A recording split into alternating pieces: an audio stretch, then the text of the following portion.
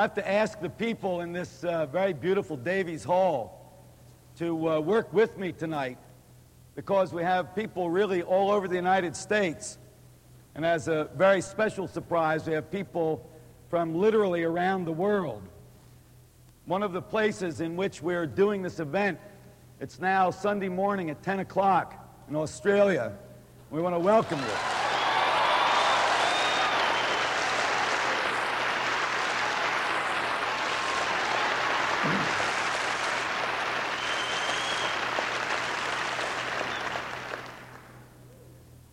I guess that's a good way to start an event on relationships, is to kind of demonstrate our relatedness by showing that we really are all around the world and together at the same time. I want you to know I've done a lot of research for this. I've been reading Dear Abby now for months.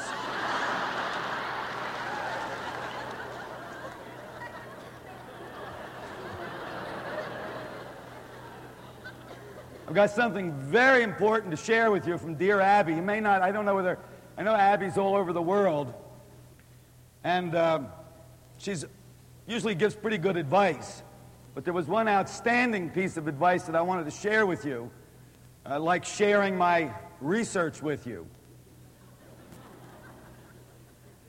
She got a letter from a woman who said that she'd been working a little late at the office one evening, and when she came out of the building, she came out into a rainstorm. And she scurried over to the bus stop where there was a kind of roof under which she could stand, but the rain was driving so hard it was coming underneath the roof and getting her wet, and was after rush hour, and the buses were less frequent. But a car pulled up alongside the curb, and the door opened, and a man invited her he would give her a ride. And she said that obviously she never accepted rides from strangers. But given the circumstances with the rain and the late hour, she reluctantly agreed, and she got into the car, and the man looked like a very decent person, and he invited her. He was very polite about it. And he said that he was going straight up the avenue, and she lived straight up the avenue about 20 or 30 blocks up, and she got in the car and they began driving, she said in her letter to Dear Abby, and they got into a conversation, and they were enjoying the conversation with each other. And he said, well, maybe we ought to stop and have a drink. It's such a nasty night, and we're enjoying the conversation. Maybe it'd be nice to have, stop and just to prolong the conversation a little bit. And she said, well, she never had drinks with strangers. Given the circumstances, she made an exception. And they went in, they had a drink, and they enjoyed the conversation even more. And she said that they were just really enjoying each other, and she invited him to come to dinner at her apartment. He accepted, and she said, of course, she never had dinner with strange men, but they were getting to know each other, and given the circumstances, the rainstorm and so forth, she thought that it was appropriate, and the man had been so nice in offering her a ride, and he bought her a drink, and so she did invite him to dinner, and he came to dinner. And at any rate, she said one thing led to another, and they wound up spending the night together, and it was a really wonderful night. And she was very deeply moved by her experience of this man.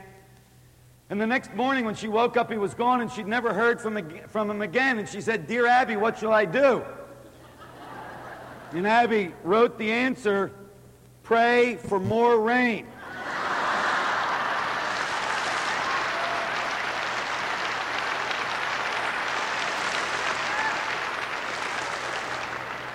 So you see, research pays off. Now, I have done a lot of other research. I've boiled down here the wisdom of the ages about relationship and love.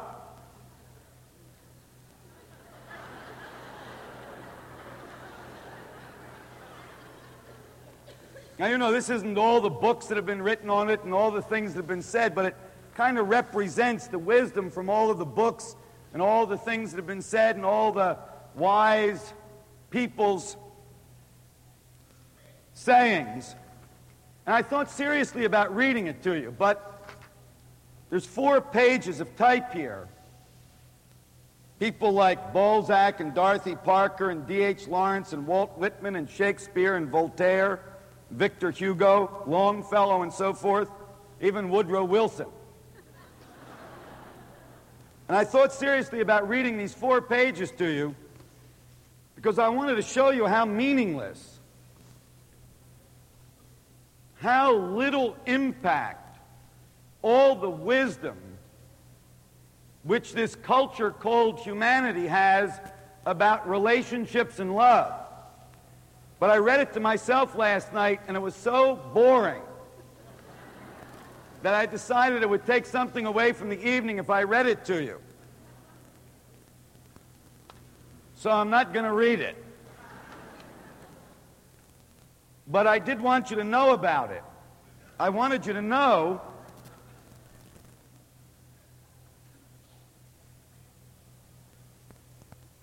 that if we take all of the wisdom of the ages about relationship and love, that really not much shows up in it which actually makes a difference to our being able to relate with each other in a way that makes a difference, or to having any mastery with respect to the phenomenon of love. Now, if you want to read about warfare, that's a subject in which a lot has been said, and it's had a great deal of impact on the art. You know, there are certain phenomena which show up from time to time in the process of humanity. They're there kind of like constantly, and warfare or aggression or disagreements are one of those phenomena, and another one of those phenomena is relationship and love. Shows up all the time.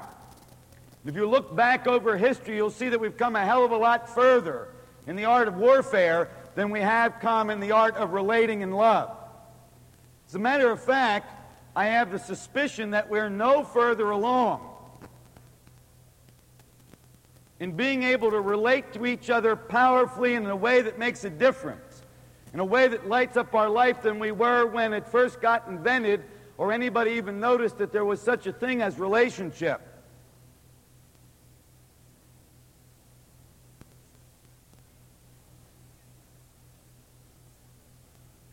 The one other problem with relating is that there's no practice. You know, if you want to play tennis, you get a chance to practice and learn how to do it before you get on the court to play. If you want to be a writer, you can practice and learn before you actually have to write something. You can learn a profession, you can practice a profession, but there's no practicing for relationship. You're up at bat all the time. It's a shame. Seems like a pretty important thing to not have any opportunity for practice. But that is the way it is. We are related. We start out that way and we end that way. There's a quote about life that I think translates pretty well for relationship from the philosopher Ortega. He says, "We cannot put off living until we are ready. The most salient characteristic of life is its coerciveness. It's always urgent, here and now, without any possibility for postponement. Life is fired at us point blank. And so it is when we find ourselves in relationship. There we are, like point blank, being in the relationship, both having to live it and try to manage it at the same time, and the living somehow interferes with the management, and certainly the management of a relationship interferes with the living of it."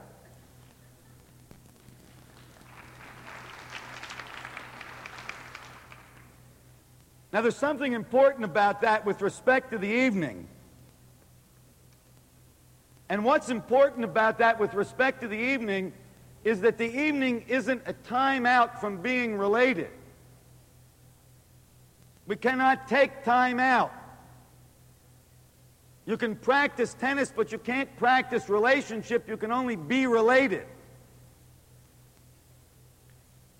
So what we're looking for tonight, what I'm inviting us to engage in, is rather than progressing from where we find ourselves in our relating, in our ability to relate, in the art of relating, rather than progressing from where we find ourselves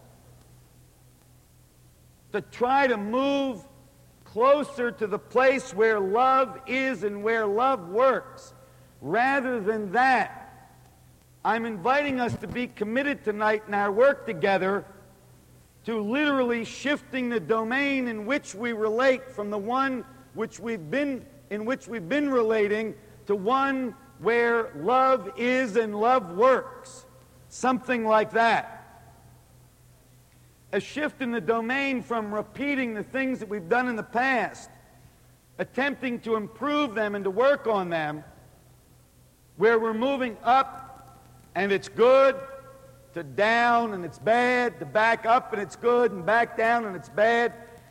Moving from that spectrum of possibility of moving up and down from better to worse and worse to better, to move from that to a breakthrough so that a new possibility is brought forth in our work tonight, a new possibility of relating, which isn't like the old possibility, doesn't preclude the old possibility, doesn't deny it to us, but really one which opens up a new space of possibility.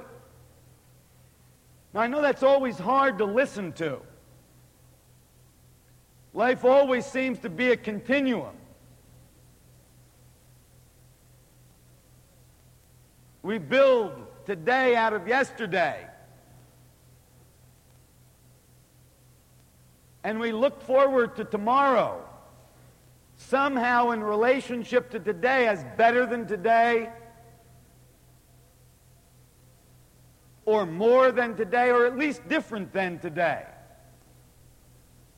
So I know that's the listening with which we show up in any conversation, in any work that we do. We show up as an extension, a listening for an extension, something better than, something more than, at least something different than.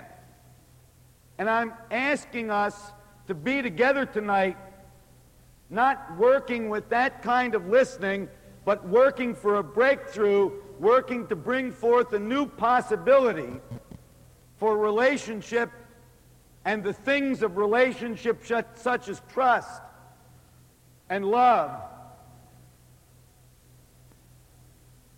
and some of the other phenomena that show up in the possibility which relationship is.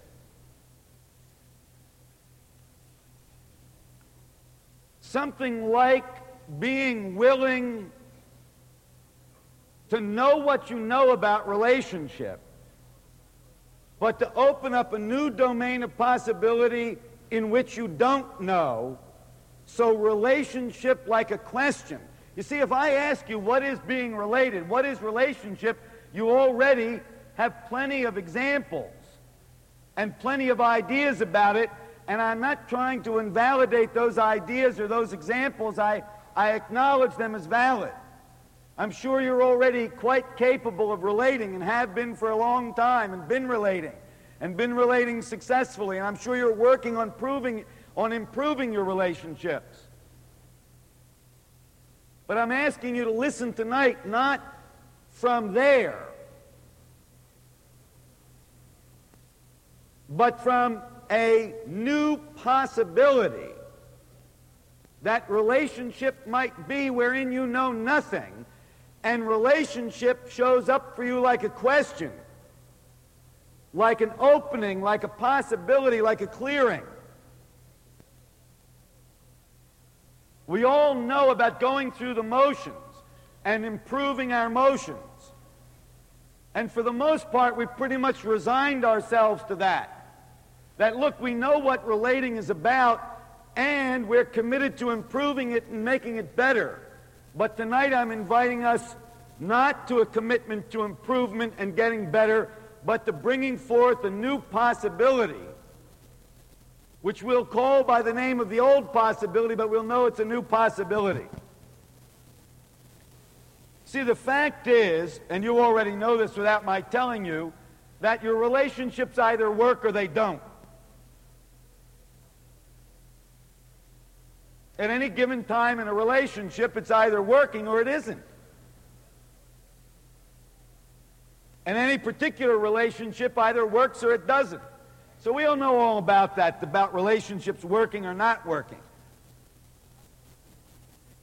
I mean, it's almost, if you stand back far enough and you've talked to enough people about enough relationships, it's like, okay, your relationship works, so what?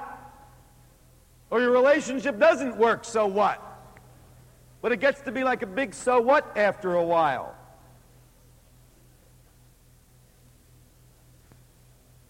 So tonight is not about the relationship which we can define or explain. It's not about the relationship which we've experienced or which is present for us. It's really about a relationship like a mystery, like a profound mystery. That relationship which would start out as a profound mystery. Very interesting about relationships, as I was kind of preparing myself to do this event with you, I was thinking that the ultimate battlefield for being, you know, when you finally really mastered being, the ultimate battlefield for being would undoubtedly be relationships. If you could be in a relationship, you could be any place.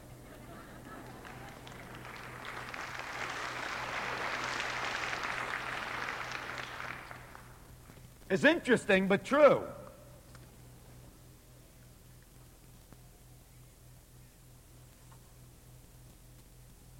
If I ask you about your relationship, I'd like you to take a look at what you'd say to me. You know, if I ask you about a particular relationship in your life, I'd like you to take a look at what you'd say to me about your relationship. I'll bet that for the most part, what you'd do is to tell me a story about the relationship, about how you met and what happened, and the good times and the bad times, and what you learned out of both.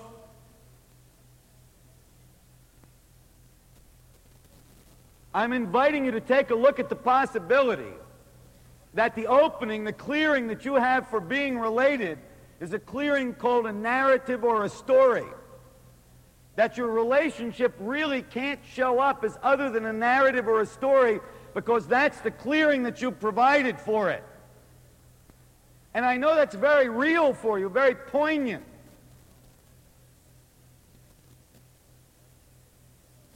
You know, if you get people to tell the real story about their relationship, you can get them to it'll bring tears to their eyes. You see many changes in their face.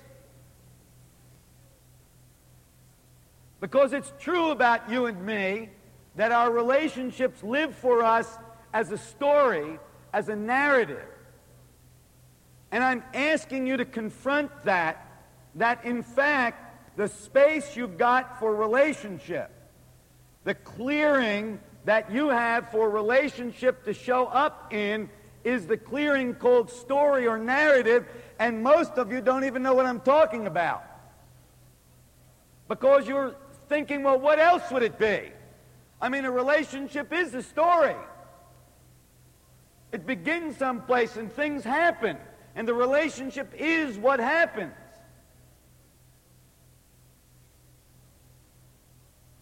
And it goes on to unfold, and it's the story of that unfoldment which is the relationship.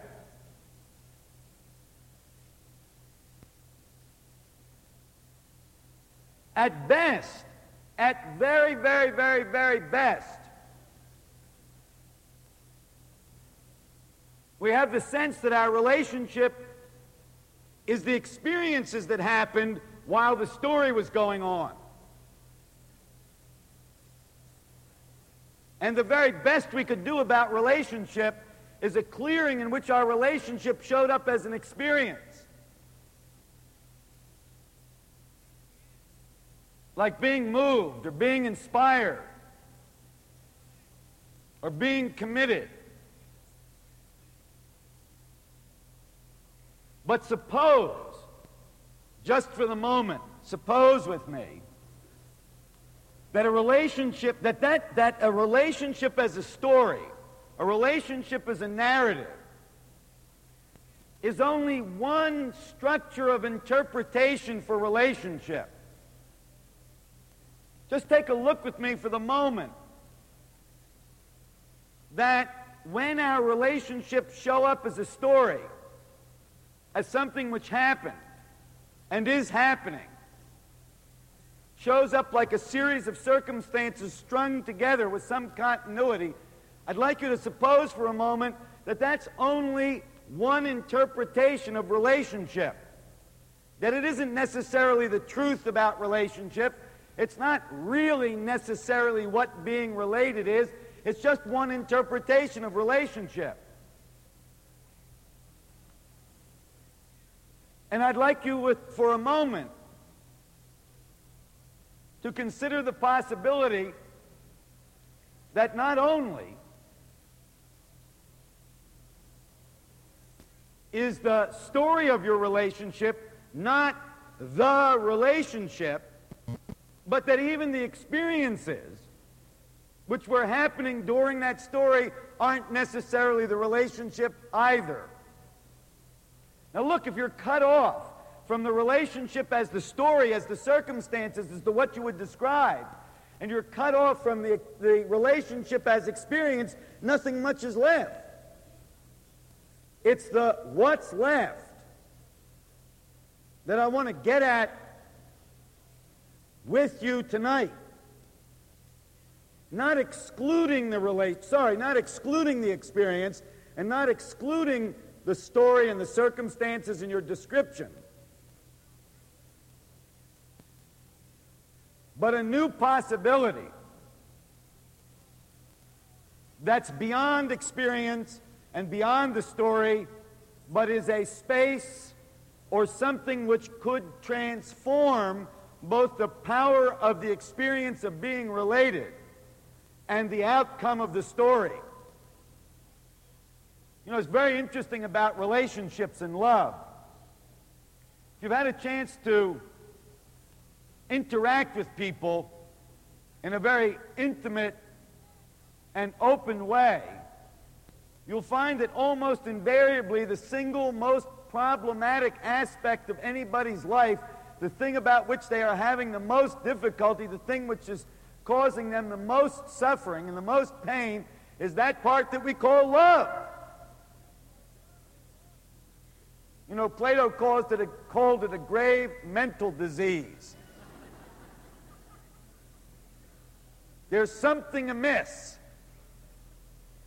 So I say, suppose there's the possibility of relationship beyond the experience and beyond the story, beyond the narrative, and suppose whatever that is could serve as a context to empower both our experience and the way the story turns out. Really what the story is.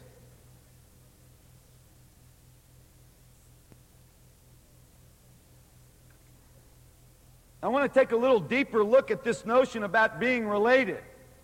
One of the things I'd like you to do is to take a look at who you are in a relationship. Now, we've taken a look at this question in different places at other times, but I'd like you to take an honest look for yourself, you know, really looking within yourself to see who you are in a relationship. And I'd like you to take a look at the best moments of relating, you know, when the relationship was really wonderful. You know, those times when you can look back where you were really deeply, profoundly in love, and the word didn't even occur to you, and when there was a sense of fulfillment and wholeness, and the great and deep privilege which being alive is, and a deep sense of appreciation, admiration, and respect for the other person, and none of those words were there.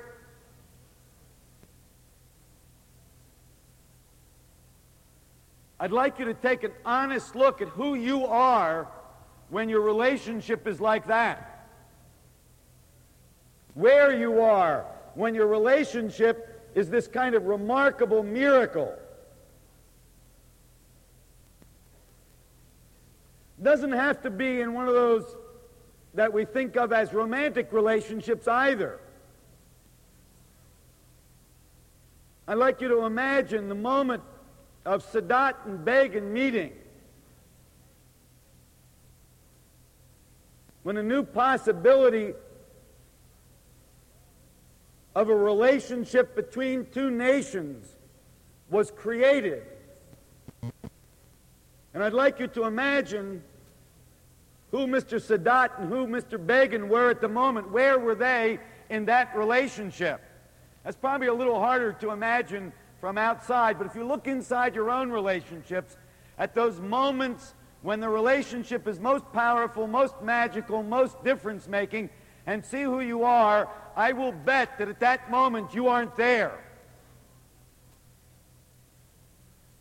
What's there is a sense of fulfillment and wholeness, but no you.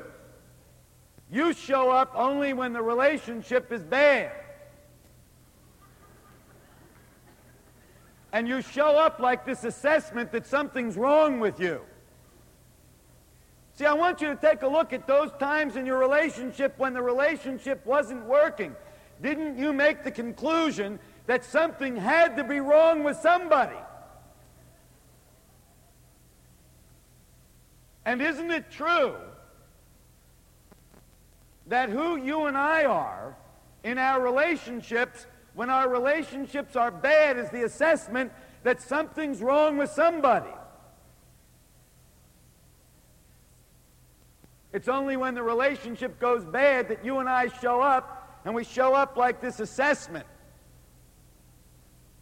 like this evaluation, like a series of judgments, a whole bunch of thinking, you know, like this, back and forth and up and down and across and every which way, and a bunch of feelings over which we don't sense much control. The feelings kind of have us. We don't have the feelings.